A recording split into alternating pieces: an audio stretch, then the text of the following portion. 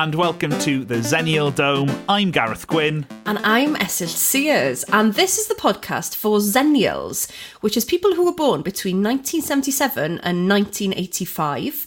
Also the people born between the time when Star Wars toys were big at Christmas and the time when Care Bears toys were big at Christmas.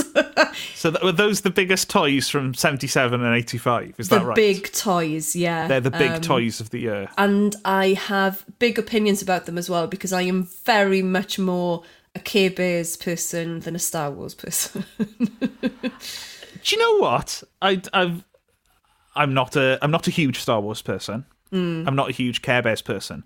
But by virtue of the fact that in my grand's house, a Care Bears video was like one of the 3 videos that she had, I think, pound for pound, I've watched more Care Bears than Star Wars in my life. Which, I think if you were to see a photo of me, you would be surprised by.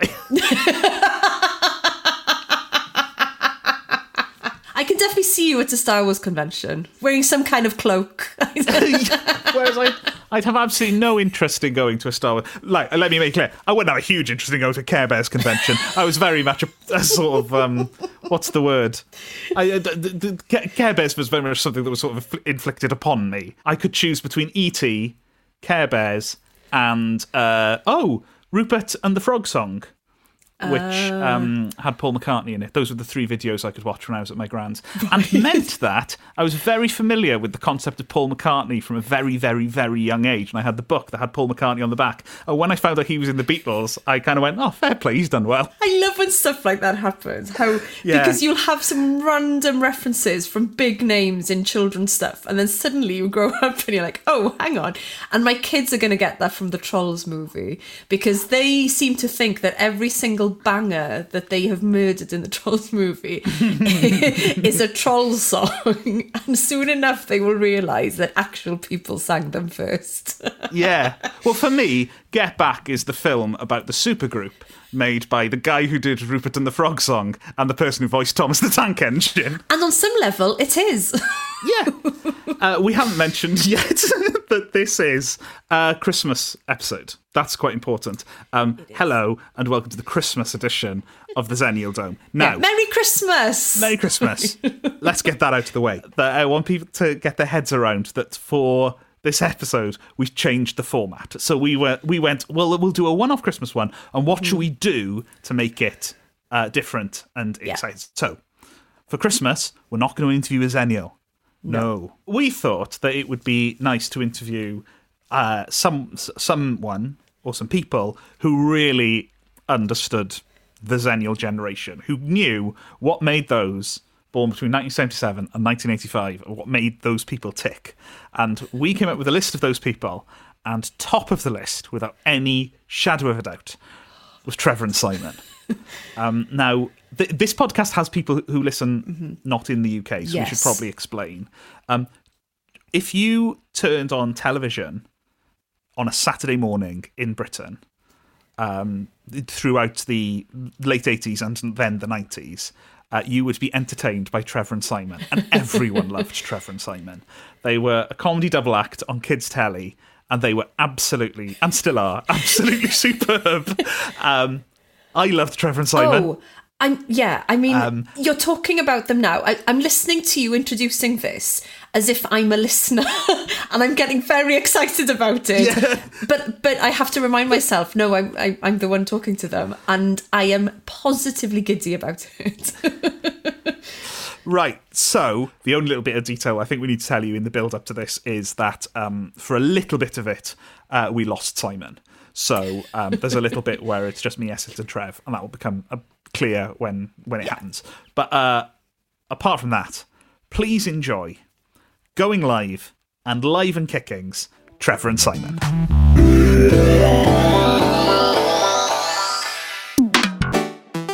Trevor Neal and Simon Hickson, thank you so much for joining us in the Zennial Dome. Hey, thank you. Thank you for inviting us. Yeah, and happy Christmas, everybody. Happy Christmas.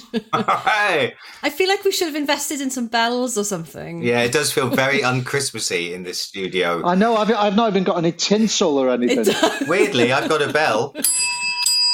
If that's look, I've just got a bell, a random bell. It's not even a Christmas bell, but never mind. See, we're getting there. We're getting there.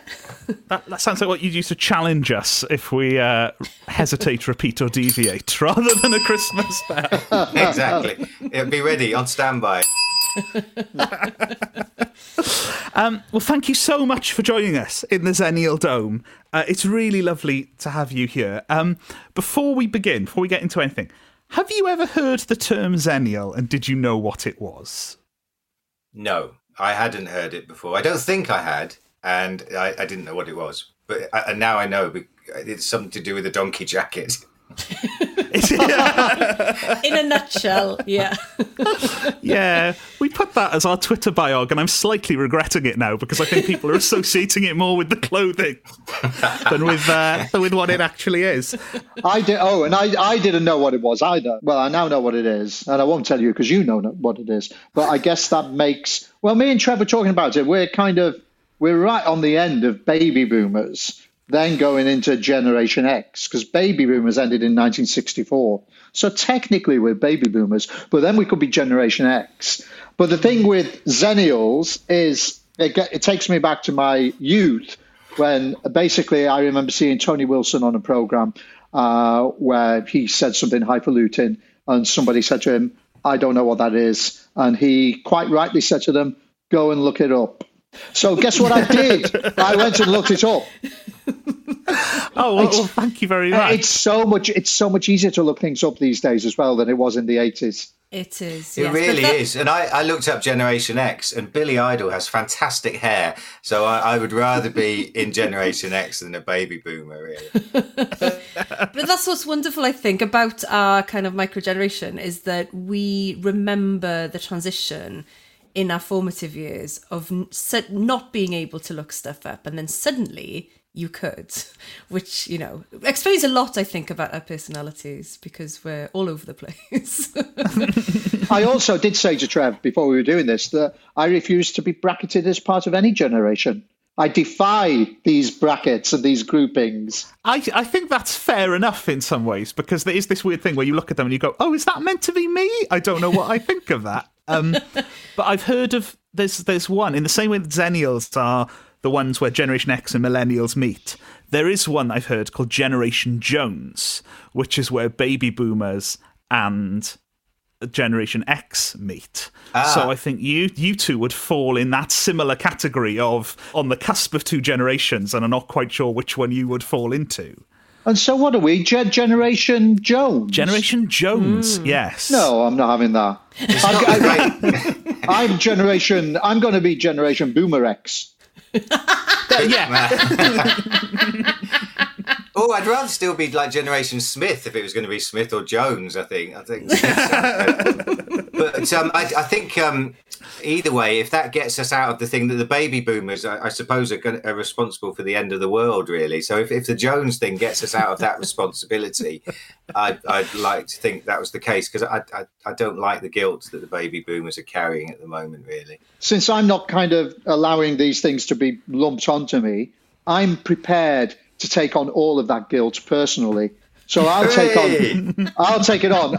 I'll take on the guilt of being responsible for the end of the world. It's my doing. Thank you. Oh, phew, that's a great weight off my shoulders already. I feel better. Thanks, Simon. I'm like the Generation X Thanos. I am enjoying though how Simon has come on this podcast and has basically kicked the door in on the whole concept and smashed the whole place up and said, yeah, no, I'm not having it. Well, welcome to my life. Welcome to 40 years of Trevor Simon. It is actually 40 years of Trevor Simon, 2021. We met in 1981. So, wow. Yeah, 40 years of Trevor Simon. And yeah, he's kicked the door down for 40 years. There's no door he hasn't kicked down. Actually, in my flat now, there are no doors. I got rid of all the doors just so I don't have to kick them down. And Jim Morrison hates him. Sorry. It's all pop reference. Trev, I love your baby boomer references. Yeah, Generation X, the Doors. Oh, well. At least I crossed a couple of decades there. So, did you think there was anything about our generation when you were entertaining us as children? When you were there and you were thinking about us, the other side of the television screen, was there anything about our generation that you thought stood out, or that you thought, yeah, that's what this lot are like? Or were we just another bunch of annoying kids? That's an interesting one. I mean, personally, I didn't think of a generation of kids in a way. I mean, we were kicking the door down on Saturday morning TV. Really, we refused to accept that it was just children watching, and actually, it wasn't. There were students watching. There were people who just walked in the door from clubbing the night before. There were like parents. There were grandparents. And we kind of aimed. I think our audience was us, really. We made ourselves laugh to begin with. So I don't think I might be wrong. Simon might say something different now, but I didn't think of just a generation of children watching. And if anything, I'd have thought about them being like me, because I grew up watching Swap Shop and Tiswas and those sort of programs then. So it was a kind of extension of what I'd done myself, really. I think also, a simple thing that most probably you would do as well, all comedians maybe do, is start kind of internally and then make it universal. So you start with stuff that makes you laugh, and then you try to open that out so that it suits the audience. So there was always that going on. I mean, everything we did kind of firstly appealed to us. I mean, when you look at some of what we did, it's how could you, for example, we did 2 dry cleaners running a dry cleaning shop. Oh, the kids loved dry cleaners. I mean that's just kind of so bizarre. But when you asked the question, what it did make me think of is, I think, because we used to work on other program ideas. I remember we once had a program idea for something. I think we were going to call it something like "Don't Grow Up," and it was about the idea of creativity being in you when you're young. And it makes me think of, and again, the way TV was changing. That we were definitely on the verge of using. We used to have a friend, Paul Brovey, who did this avatar of a, what was the cat called? Rats, wasn't it, Trevor? Rats. So with a Z. Rats was this floating head of a cat. But he could talk live to people with the cat. So that was kind of quite cutting edge at the time. And then we were also involving lots of kids in sketches. So we used to do phone-in games, Looniversity Challenge and Every Looney Wins, and where we had a band that played live in the studio. And the band was called, this is so convoluted, the Destined to Be Band. And it's like, as in destined to be banned. But the leader was a guy called Des Tinderby. It's so complicated. And the kids love these jokes. Des Tinderby was played by a different kid each week. I mean, each week we'd recast a new kid in it. So it would kind of be, with the audience, we'd get them very much involved if they were in the studio. Yeah. But no, that's a really dense question. It's interesting, probably though, went in a bit hard early on, to be honest. Yeah. Well, it's quite a dense answer, to be fair, Simon. But it's interesting because looking back at some clips over the last week, you do suddenly realise that, yeah, some of the jokes are just not, they weren't really for us at all. And what you would get is a lot of the studio crew laughing along and really enjoying what was going on. And then you'd see some kids in the background just nothing. And also, occasionally, you might see a special guest with nothing as well, like Tom Jones. He'd be sitting there like totally blank. I remember when Tom Jones came on once, and he was sat on the stage, and he'd just done a rehearsal for his song that he was going to sing later in the show. And I went over to him, and we both went over. We said hello and introduced ourselves.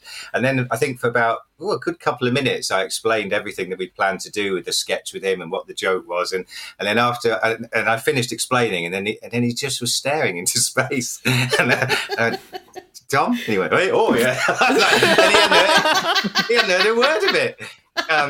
So I think he was like the kids as well. It was great. Yeah, it's making me think of the other things that were very interactive with the kids. Of the kind of we pinched this idea from Pee Wee Herman.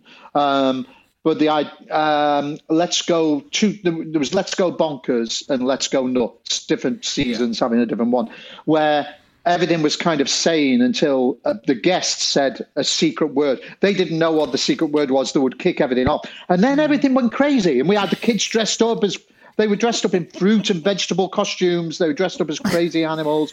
And that kind of mayhem was really good fun. But again, you could look to different generations. You could most probably say, oh, Tiswas did something like that years back. Way after us, Dick and Don were doing that kind of thing. So, So I think there is a universal sort of childish love of causing chaos and maybe anarchy in a kind of, loose sort of gentle term, use of that term, really. But the kids would come in and I think they got the sense that we were slightly being a little subversive in the studio, because the studio was very organised and it all had to be very, health and safety and people, looking out as you stand there and mind the cameras. And then we'd get the kids in and dress them up and, like Simon says, just tell them to go crazy and make a load of noise and chuck stuff about.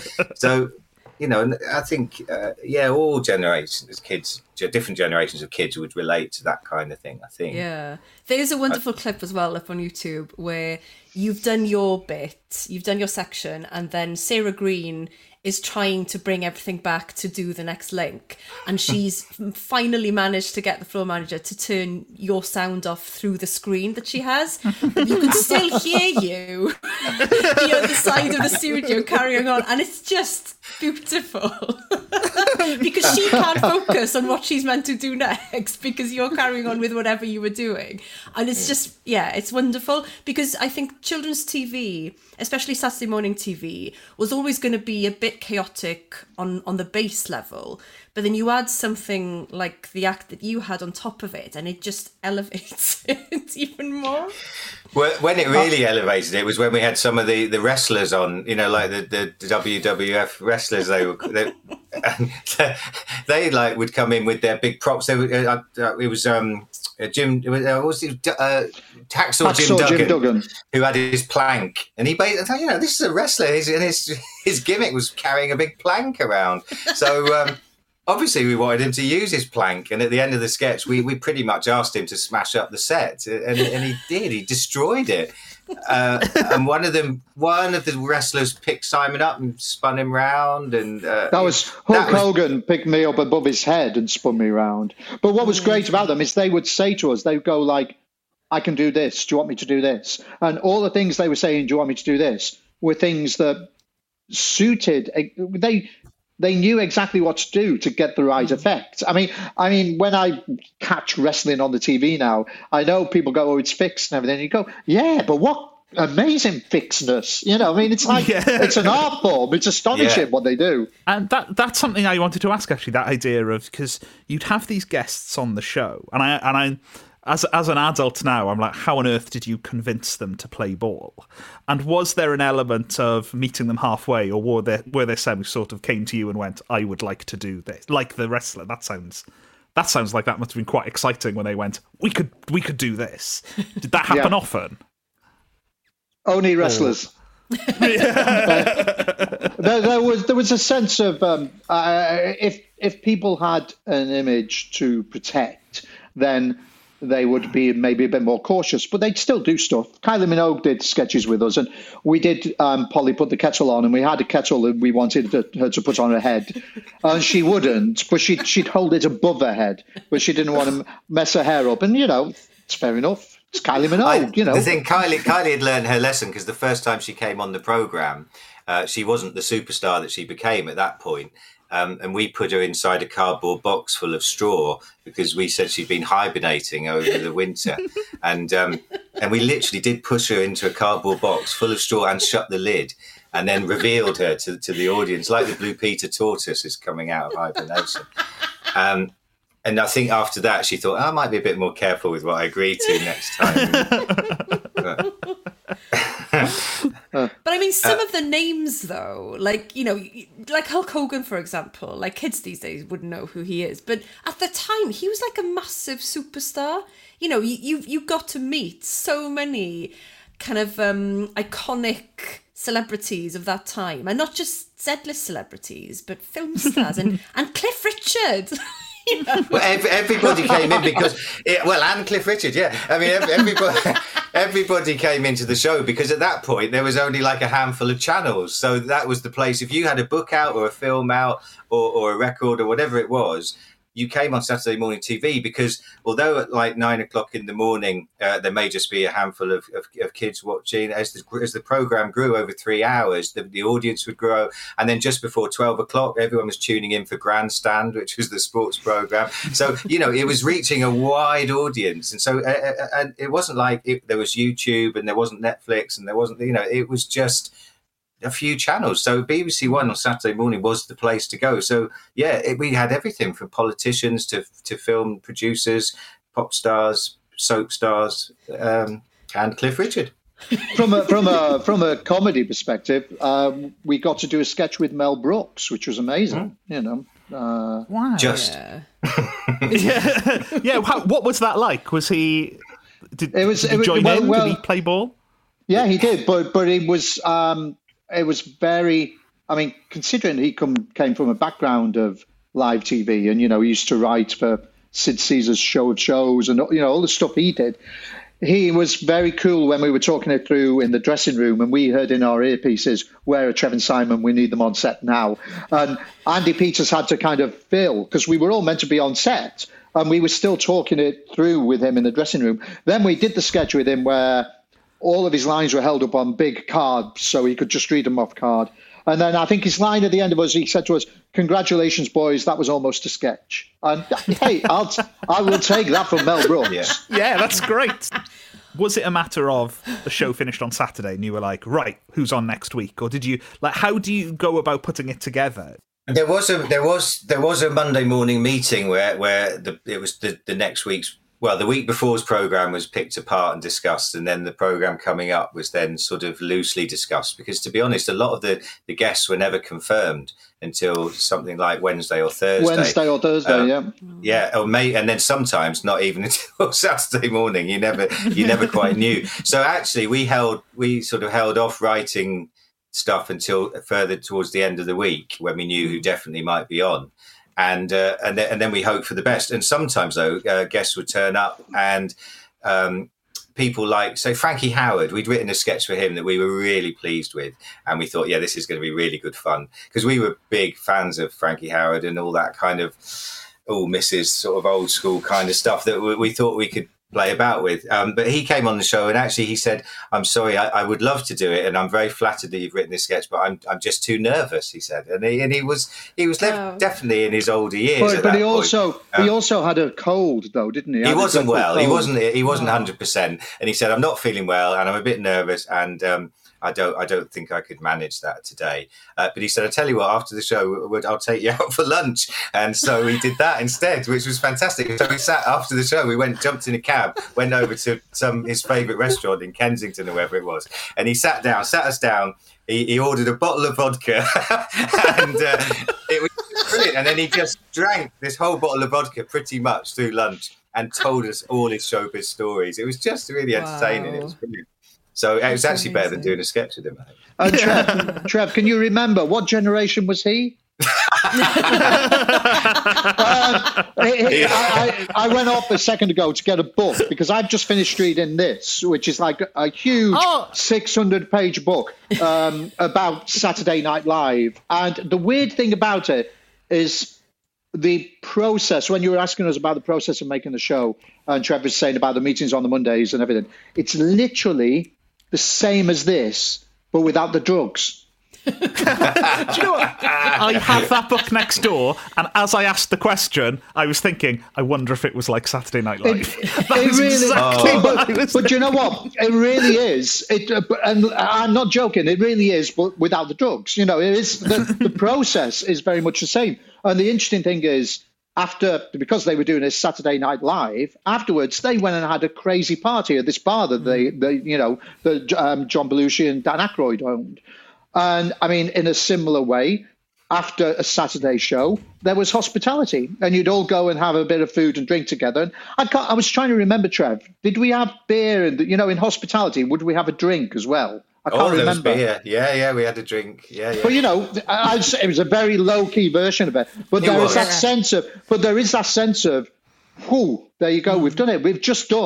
We've all collectively put on 3 hours of live TV. Yeah. And I honestly, Trevor, I love this book because reading this book, it reminds me of just what a thrill doing live TV was. There's something very special about it being live, I think. Well, also, the fact that we were having to make it up pretty much that week. I mean, some of the stuff we did, it wasn't all top quality comedy. Some of it was really shoddy. And that was because we threw it together. And also, we hadn't had a huge amount of training for this when we started. We were doing the comedy circuit. We had a 20-minute, half-hour act that we were doing in pubs. We didn't know what we were getting into, really. So we were like a couple of big kids just having fun in a studio, because we weren't very show busy either. We were a bit kind of awkward sometimes around that kind of sort of showbiz thing. And so we were slightly outsiders in the BBC in a way. And I think... So we just mucked about and got on with it. And but you had to, but like we mentioned earlier, you had such a massive audience. So to come from the circuit, you might not have gone kind of the traditional route into mainstream, but suddenly you had this massive big audience of such a wide demographic as well. That actually the notoriety that you got from that was probably much higher than someone else who would have just stuck to the circuit and gone through that route. I don't think, and I don't think we wouldn't have survived on the circuit. I mean, we started off on the circuit, but we were, I know this is going to sound ridiculous, we were too soft for the circuit. We just weren't, I think even now the circuit's most probably a very hard thing to do, but I think the comedy circuit's changed a bit now because you can actually get sort of bespoke comedy evenings that may be a bit more towards either performance or, it's not, there used to be such a male white domain, just these men standing at a mic and then just, and we were too soft, we were too gentle for it. We wouldn't have survived in it really. So we wouldn't. I think it's the nature of a double act though as well. I mean, I think neither of us were driven in that way. We didn't have that, even if we were individual stand-ups, we wouldn't have taken on a room in the way that some stand-ups would, because I just don't think it's in our nature.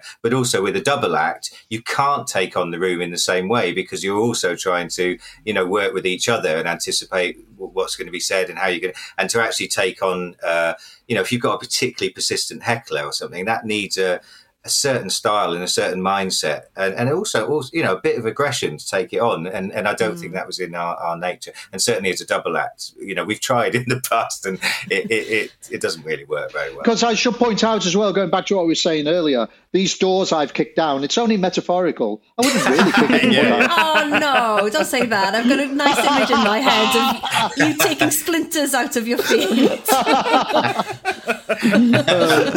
So in terms of getting, so you were doing that bit of the circuit and getting spotted. What was it?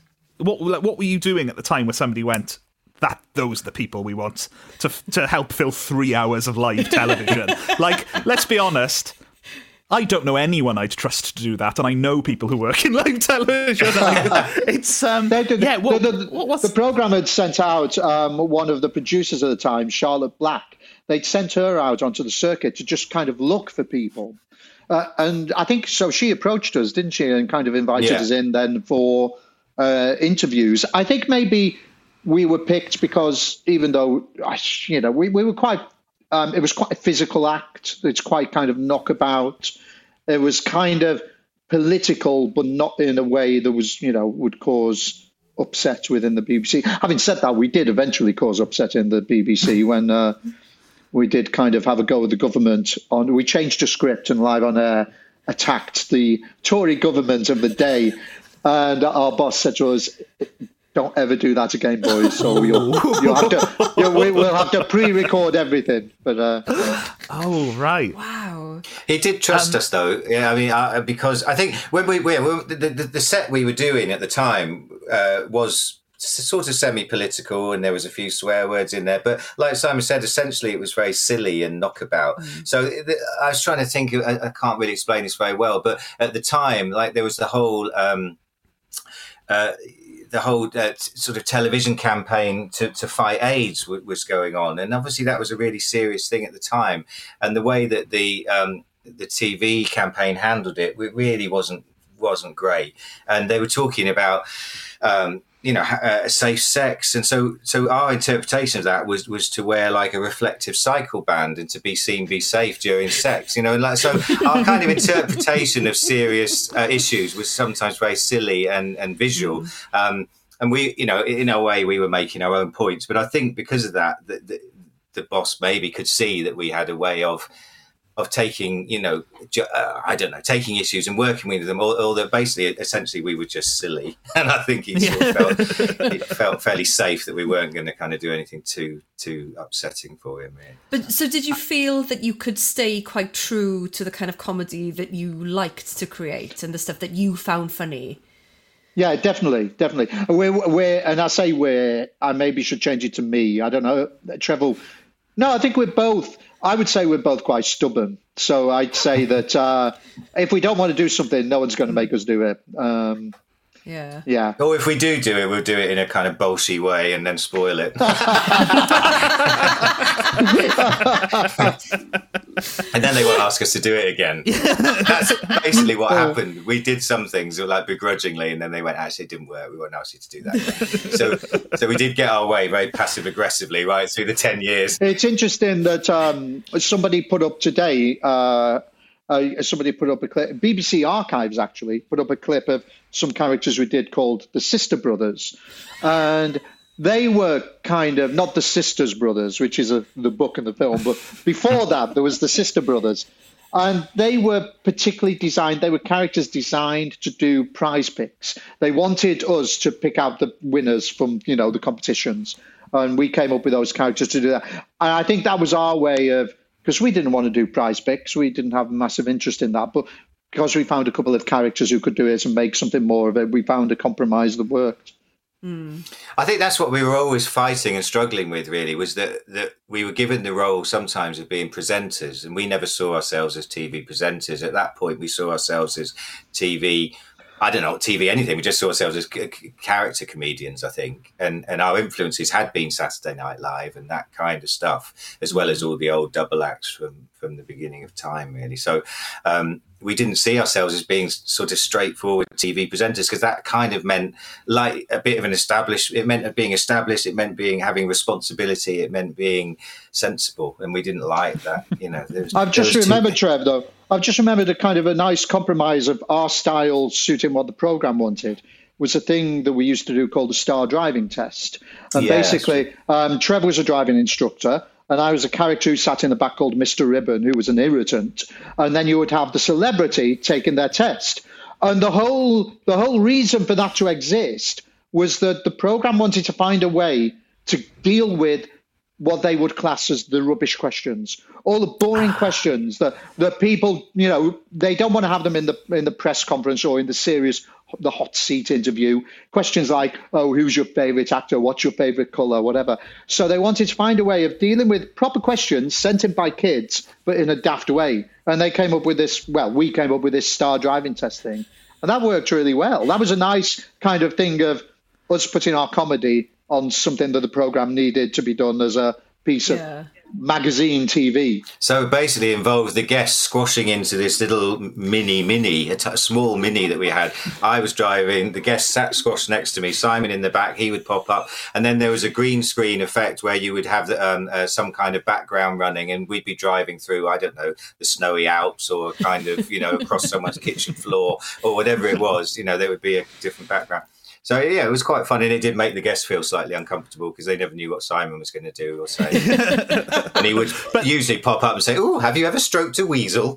And then he'd clap his hands. So that was Mr. Ribbon's catchphrase, have you ever stroked a weasel? And it was always the very last question. That'd be the end of the sketch, Because I remember, I'd completely forgotten about I'm sorry. I know, but what the thing, have you ever stroked a weasel? I mean, I don't know, obviously. And here's the thing, though. When we came up with that question, and Trev's right, we were kind of working with Paul Brophy writing these, and that question was literally no one would believe me if I say this, but it wasn't meant to be. It wasn't meant to be rude. It wasn't a euphemism. It wasn't. It was just literally a question of, have you ever stroked a weasel? Because we quite liked weasels. It was it was as innocent as that, And I can't imagine you could stroke a weasel, because I imagine they'd bite you. So it's a valid question to ask someone. That's very deep, very deep. But yeah, I was thinking about it earlier. I think when we were talking about all the different generations and the different ages of the audience out there, I think we did get a little bit drawn into sometimes being accused of doing innuendos that weren't there, like the weasel. And then other times, because you knew there was different levels of audience, you sometimes did a sort of cheeky wink or a nod or a mention to something that probably wasn't really very good for the younger audience. And actually, when I had kids of my own, I sort of look back on some of the stuff and sort of cringe slightly, really. When I was 10, my parents were massive fans of you, as I was. I was a huge fan. And you came to the Swansea Grand. And me and my brother and some friends, and we all... In fact... before coming here today, I actually found, this shows the sort of person I am. There you are. That's my ticket from the blind tour. Thank you. I do remember the Swansea Grand, because I know some relatives came as well on that, and I think we may have done it a couple of times, but I always had a very good night at Swansea. And I'm not just saying that. I turned up, and so I'd have been 10. My brother would have been there for 8, and our friends, and it was us. And in my memory, 2,000 Swansea University students. And I think my parents did go, have we made a mistake here? Is this... I think maybe with some of our live tours, we did occasionally, we got people complaining. I think we were still quite young in a way, and I don't know that we thought that the live tours were going to be really young kids. I think with some of the later tours, we did say suitable for, I think we put something like 12 upwards or 15 upwards or whatever. No, it was never going to be too outrageous, but we did maybe have the occasional rude word in or whatever. Yeah. Yeah, no, I remember it being like, oh, they wouldn't have said that normally, like as a 10-year-old. But I'll be honest, it was very exciting. I'm so envious, though. Yeah, because for me, because I grew up in Aberystwyth, and I must have watched most of the Saturday morning episodes, and it just felt like whatever was going on in Live and Kicking or Going Live was a very London thing and very unattainable, but also aspirational. Because every week you were seeing like your idols and stuff. Like you're talking about Kylie there. I didn't want to be like Kylie. I wanted to be her when I was 8. Yeah. So all those things were just so. Yeah, I'm so jealous of Gareth that he actually got to see me live. Like can't even comprehend it. It's interesting, the London, but it's interesting here you say that thing about the London thing, because I don't think it's ever something that was at the forefront of our heads, because we both come from outside of London. I come from Salford near Manchester. Trev comes from Southampton. We ended up living in London, but yeah, it's interesting. It would have been. I mean, now most stuff will be coming from Salford, won't it? From Media City, I guess. Yes. Yeah. Come full circle. I mean, the programme tried. They used to sort of send out presenters out into the regions, as they thought, whatever. And I think it was going back to the old sort of swap shop days when Keith Chegwin would turn up in your local car park. Since Trev mentioned Keith Chegwin, and may the poor guy rest in peace, but Keith Chegwin did, because he did the thing of turning up on people's doorsteps. Mm-hmm. Well, he turned up on my doorstep. And I'd always, I went mad, and I was not going to have any of it. And I didn't know what to do. This was for the big breakfast, wasn't it? Was it the big breakfast? It was the big breakfast. It was the big breakfast. And we had a replica gun. And we used to use this replica gun. It's most probably illegal now, but I don't know where it is. But it fired blanks. I do. But it was, and I'd always said that if Keith Chegwin ever called on my door, I'd answer the door naked, waving the gun. And I didn't dare do that, but I wouldn't answer the door to him. And then we had people phoning me up going like, this is live TV. He's on your door. You've got to open the door. And I was really livid. And in the end, I did meet up with them later. They had to cut away and go, oh, we'll try and track Simon down later on. And then I met up with him later on. But we would occasionally I had to meet. go as well. Because Simon phoned me up and said, Keith Chegwin's banging on my door. And I said, what? And he said, there, look outside your window. They've sent a cab to you. And I looked out, there was a cab waiting outside my house because they decided they would take us to this. We always meet Keith Chegwin in car parks, but then we went to a car park so that Simon could to do a driving lesson or something, whatever it was. But I was most unhappy, and we ended up doing that. But I never we'd meet him every now and then, and I'd always kind of give him a hard time. And I feel bad now. Well, as well as kicking down every door he can see, Simon also is very good at holding a grudge. Oh, you really? Ask him about Armando Iannucci. Oh, yes. Oh, no, don't get me. I'd laid that grudge to rest. Let's stoke that fire. Do you want to hear my Armando Iannucci grudge then? Yes. I have laid it to rest. If I were to meet him, I would. So me and Trevor walking through London, and we're walking down Charlotte Street, which has all these nice little cafes, and we pass Steve Coogan sitting with Armando Iannucci outside this cafe having a coffee. And we'd met Steve before, so we kind of all go, oh, hello. And we'd never met Armando. So Steve goes, oh, Armando, this is Trevor Simon. And then we're having a bit of a chat. And Steve said, what have you been up to? And we said, oh, I think it was when we did the Radio 1 road show. And Trev said, yeah, we had about 2,000 people all standing up, swinging their pants. And Armando Iannucci said to me, well, to both of us, he said, yes, that's how Hitler started. And no, I'd never met him before. This is the first time I met him. He was comparing us to Hitler. I'd never been so angry in my life. And for many, many years, I've held a grudge. Funny. Or that he was implying that Hitler did swing your pants first and you'd stolen it from him. Oh, God, that's worse. That is awful. Oh, you've put it through a whole different lens now. I know, sorry, I've definitely stoked it now. We've been like broadcasting Nazi symbolism to a whole generation of kids. Anyway, eventually, I kind of, 15, 20 years later, I had to think about this. And then I realised that maybe he'd never met us before. Maybe he was a bit nervous. He was just trying to. He was just trying to be friendly. He was making a harmless joke. So I've let that one lie. I mean, if he ever does it again, if I ever meet him and he brings it up, Oh man! But you mentioned swing your pants there.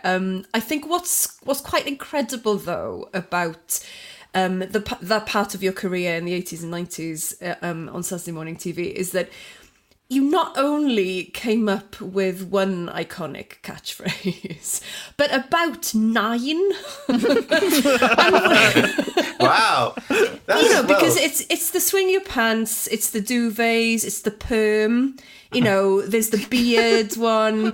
So you're being very generous when you say 9 because you've already listed we don't do perms and we don't do duvets. I mean, they're the same, I don't know whether you noticed, but some of the characters we did as the series went along did have quite a resemblance to characters that had been before. It was basically the same people in a different shop with a different name. But we kind of liked that. At one point, we wanted to do a program where we were on a street with all the same characters, with all their little shops on the same street, and we thought that would be quite fun. Sadly, the BBC didn't, but never mind. Have you ever had trouble getting a duvet cleaned? Oh God! Well, do you know one of the things I like about that? I do like the fact that people will draw our attention. They'll send us pictures and they go, look at our dry cleaners near us, and the dry cleaners where there are signs that say we do duvets, and it's quite nice to know you've had a I don't know, one of your catchphrases has led to a whole movement in the dry cleaning world. And I have to confess that I think maybe our duvet doesn't get cleaned probably quite as often as it should, to be honest. And me and Kath, my wife, were talking about it the other day, and we said, we should really perhaps, send that to the cleaners. And I said, well, I'm not going. There's no way I'm walking in. And I'm not going to do it because I've done it before, and you can see the person behind the counter desperately trying not to laugh or what. And I say, even when I'm in TK Maxx, and if I go anywhere near the bedding department, and there's like duvets, I kind of think, what, someone's going to say something. Then I kind of quickly sort of scarper out there. But Trev, there's a key thing here. I mean, we've made a career on not doing duvets, and I'm finding out you have one. We're just hypocrites, really. I really like a duvet. I don't have a duvet. I have a continental quilt. Of course, that's a proper boomer. Isn't it?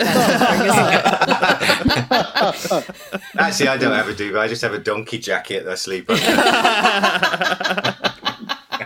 under. You worked on Going Live and Live and Kicking. You're the ones who spread across the two shows, the two big Saturday morning shows. Go on, which one was best?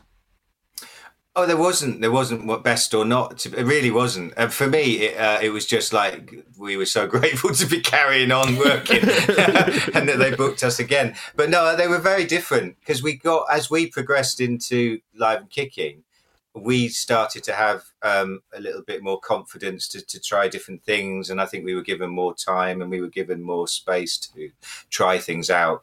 So, no, they were both great. I mean, Going Live was fantastic because it was new and it was the first time we'd been on telly and we got to do everything we did for the first time, which was really exciting. But then Live and Kicking gave us the chance to do more and different stuff. So, yeah, there wasn't a best. There genuinely wasn't a best as far as I'm concerned. But did the children change as time went on? And because there's that thing, I think teachers find this, is that they get older and the children stay the same age.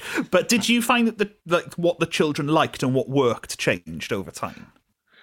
Well, firstly, there were, in terms of people in the studio, there were only about 20 kids in the studio each week who were just kind of shepherded in when they were needed. So the kids watching at home, we're seeing them through the TV. We're not, so in the big scheme of things, I'm not sure how much they'd have changed. It's possible that the kids got more confident with the medium of Saturday morning TV. I think kids got maybe a little bit more savvy and a bit more sophisticated in a way. I think with Going Live, there's a possibility that it was kind of quite sweet and it was still quite BBC. And they had Philip Hodgson, who was the agony aunt, and he would talk about your whatever issues that were going on, that you might be worried about and stuff like that, which by the time Live and Kicking came, it was all a little bit more sophisticated maybe, or just a bit more sort of all flashing lights and I don't know that's sophisticated. I don't know what I'm saying, but and also meant that I think when we went out to do an outside broadcast, we were asked to go to someone's house who was supposedly a fan, and we went as Mick McMax and Moon Monkey. Simon was Moon Monkey, who was sort of I think the idea was he was probably on ecstasy the whole time, but obviously we couldn't say that. I'll be honest, that is something that only dawned on me and Esset today. The inspiration came out of the whole kind of, rave scene. And he was definitely based on Bez. And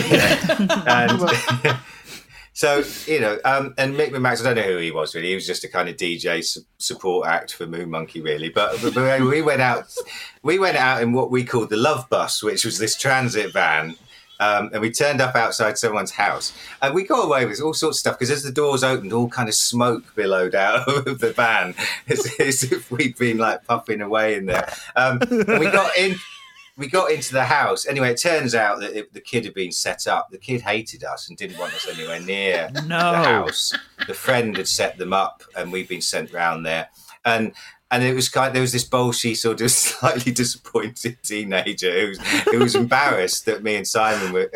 Simon was there in his one-piece spandex outfit, and I was there in my Pat Sharp wig and being all kind of up and in your face and all this. And she was saying, "Please, And we were in their living room, and it was just I think that wouldn't have happened on Going Live. I think that the kids would have just been like, exciting, the telly's in our house. Again, that clip is on YouTube. I haven't done any work this week. All I've done is watched you on YouTube. Great. But that is on YouTube. And it's so lovely because, like you said, you took over this house. You're having a rave in her living room, which she's hating. And then you kind of go into another room and you pass her dad, who's just kind of stood in the background, just observing all of this. At one point, Moon Monkey stops to stroke the dog. The dog jumped all over me at some point as well. It's awful. Just incredible.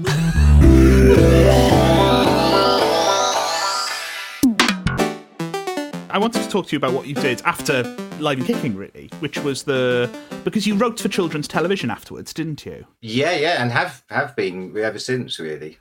Yeah, and I was just interested in that idea of like whether things changed in terms of what children liked in those years. Were there big differences, did you think, as time went on? Well, I think it goes back to what I was saying earlier about if they changed at all. I just think it got much more sophisticated and more kind of media savvy. I think I more recently I've been writing for preschool, which actually is more of a constant, I think, because it's you're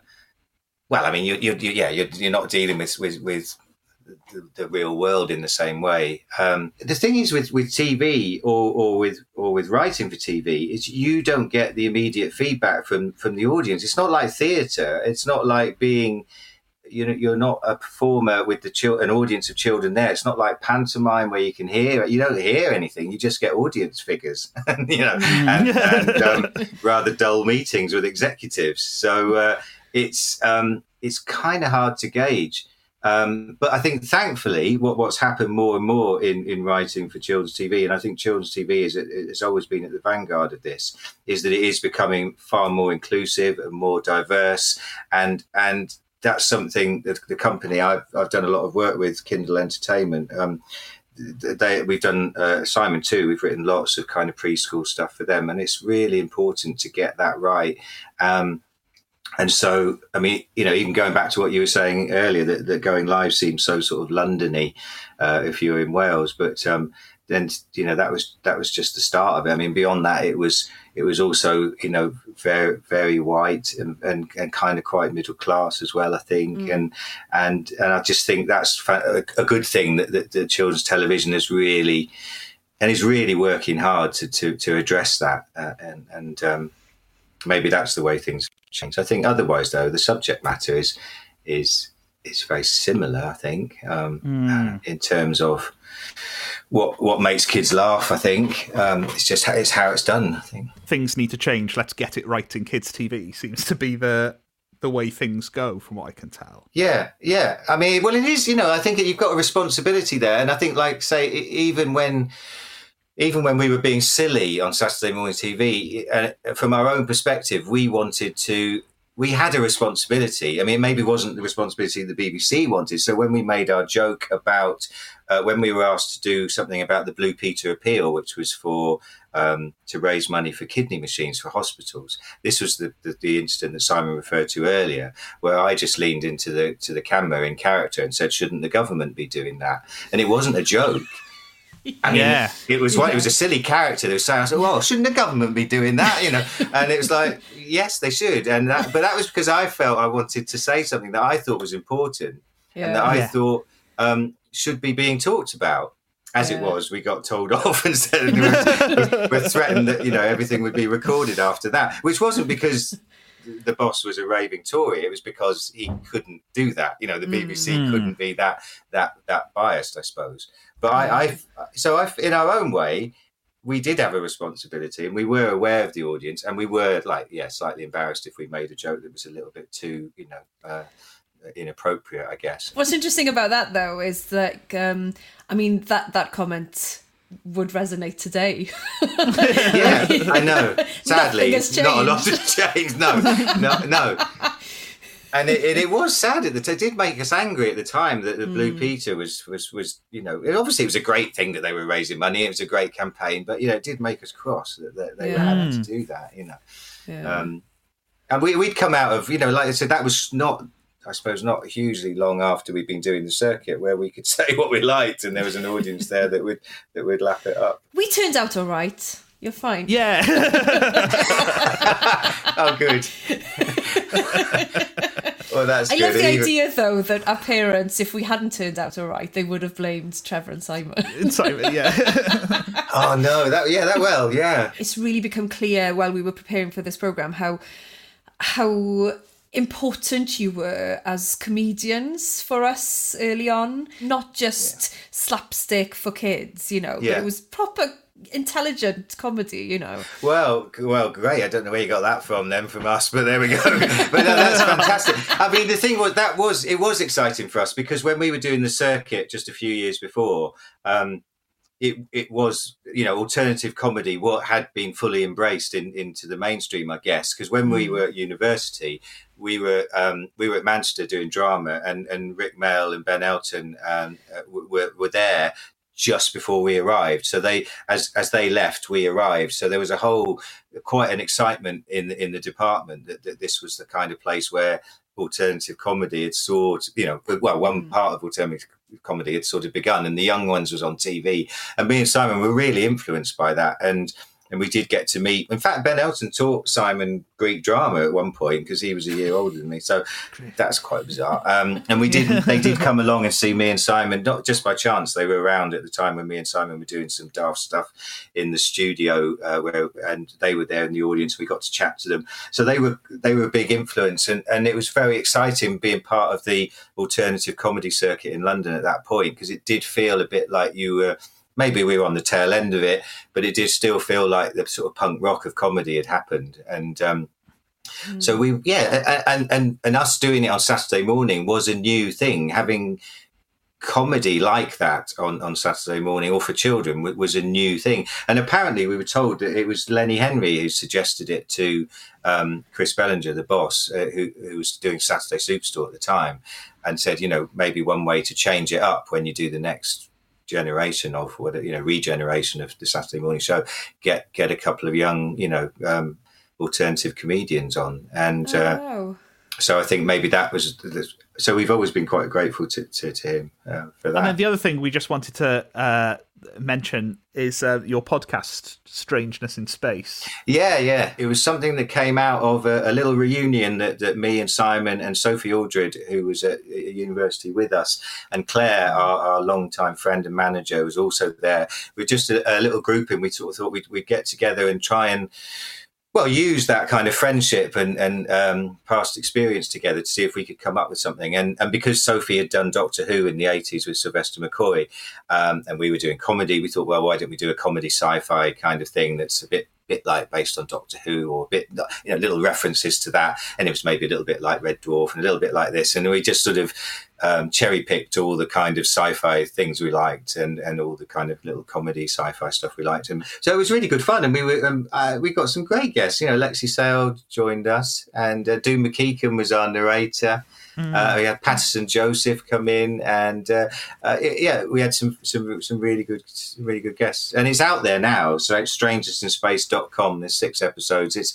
It does have a kind of beginning and an end, but it's slightly open-ended, possibly, if we want to do some more. It's out there anyway, if anyone wants to listen to it.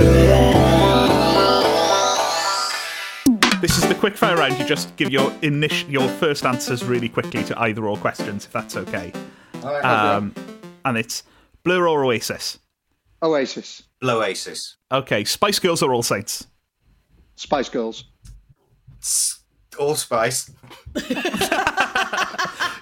Gordon the Gopher or Ed the Duck? Gordon the Gopher. Gordon the Gopher. Oh. Gunge or Slime? Neither. Oh no, he's kicked the door down. I can't say anything. He has, I know. Oh, all right. No, I can't differentiate between. I don't like either, to be honest. I was never a fan of Gunge or Slime. Mailbags or phone-ins? Mailbags. Mailbags. Duvets or pants? Pants. Pants. We don't do duvets. Perms or beards? What was that one? Perms or beards? Beards, again, because we don't do perms. Yeah, I'll go along with that. And finally, Trevor or Simon? Simon. Trev. There we go. Thank you very much. That's been brilliant. No, well, that was really nice. Anyway, it was good fun. See ya. Bye. That was Trevor and Simon. What a genuine honour to speak to them. It was one of those things where you go, do I tell them that I'm almost certainly doing the job I do now because of how much of this I watched in the 90s? It's so lovely to speak to them. It was well, as you can hear, they're such nice people. Because there's always a thing, isn't there, of never meet your heroes, and there's always that thing where even if you're convinced that someone's going to be great, there's still that chance that they won't be. But that was just an absolute delight. Yeah, no, fantastic. Once this podcast's over, I'm going to find out who Essel's talking about when she's saying never meet your heroes, because she's clearly got a story of someone. But it's good to hear that Trevor and Simon aren't on that list. Yeah, absolutely fantastic. There are a couple of things that we didn't really get round to talking about with them, which is worth mentioning. So if you want to find out more about Trevor and Simon, they've got a website. They're both on Twitter. There is a Twitter account for Trev and Simon, @TrevAndSimon, if you want to find out what they are up to together, and they are on Twitter individually. But also what we should mention is that we had to find a time to interview them around Simon's work for MediCinema at Chelsea and Westminster Hospital, which is a cinema inside the hospital. It's a charity. Simon works for them and does loads of charity work for them, and it's a really good cause, so we wanted to make sure that we mentioned that at the end of the podcast. MediCinema, which is really great. So that's the Christmas special. If you want to get in touch with us, you can. The email address is thezenialdome@hotmail.com, and we are also on Twitter, Instagram, Flickr? No. What you can't see is MySpace. Gareth is actually counting these things on his fingers. Yeah. Twitter, Facebook, Instagram, Yeah. MySpace, Yeah. and that's it. Done. Yeah. I'm going to check if Flickr exists at the moment this is over. So do get in touch in any one of those methods. Yes. And we shall see you very soon for Series 2 of the Zenial Dome. Oh, happy Christmas, everyone. Happy Christmas.